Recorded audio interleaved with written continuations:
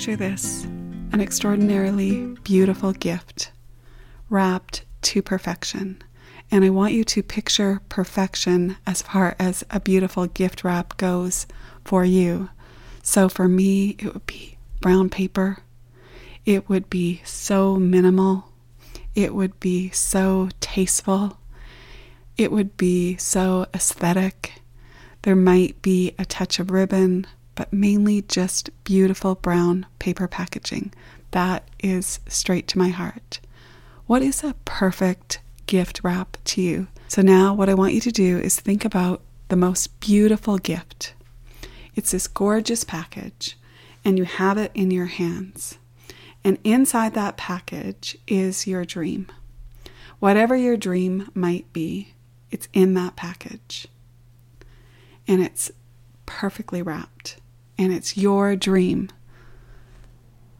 Are you going to take that dream, that gift, go out onto the street and hand it to a stranger and say, "Can you hold this for me? Can you hold this dream for me? Can you make space for this for me? Because I'm really busy over here checking out what everyone else is doing and watching everyone else's dreams happening." Could you imagine if you did that? Okay? Could you imagine? So this is a visual of what can happen when we take our eyes off our dream, our vision, our goal, and we start looking at what everyone else out there is doing.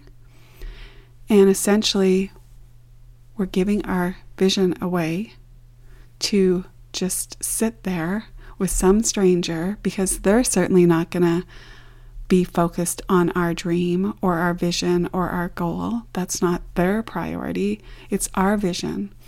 But when we are so busy looking everywhere at all of the people doing all of the things, when we are so busy looking at people and knowing more about them than we know about what we're actually doing, this is a very good sign that we've lost focus. So what you can do is take a moment to consider your vision, your dream, your goal. And I want you to think of it so beautifully packaged and so beautiful to you.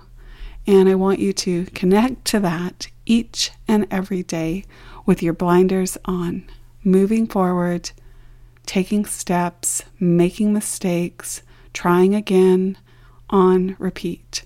Because there is no one else who is going to value your dream the way that you can. And that's because they have their own dreams, their own visions, their own goals. And if we want support from family or friends, but yet we're out in everyone else's business, isn't that interesting to think? Why would our family, our friends be supporting us when we're really not supporting our very own dream? Now, some of you maybe can relate to this. Some of you, not at all. Some of you, like me, know that sometimes this happens. You take your blinders off and you start looking at all the people around you. She's so much further ahead than me. She's so lucky. She's so skinny. She has beautiful hands. Oh my gosh, look at her house. I can't do that.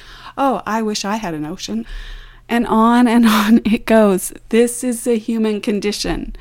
But when you have a dream, a vision, a goal, you cannot afford not to keep this in check. And it's a daily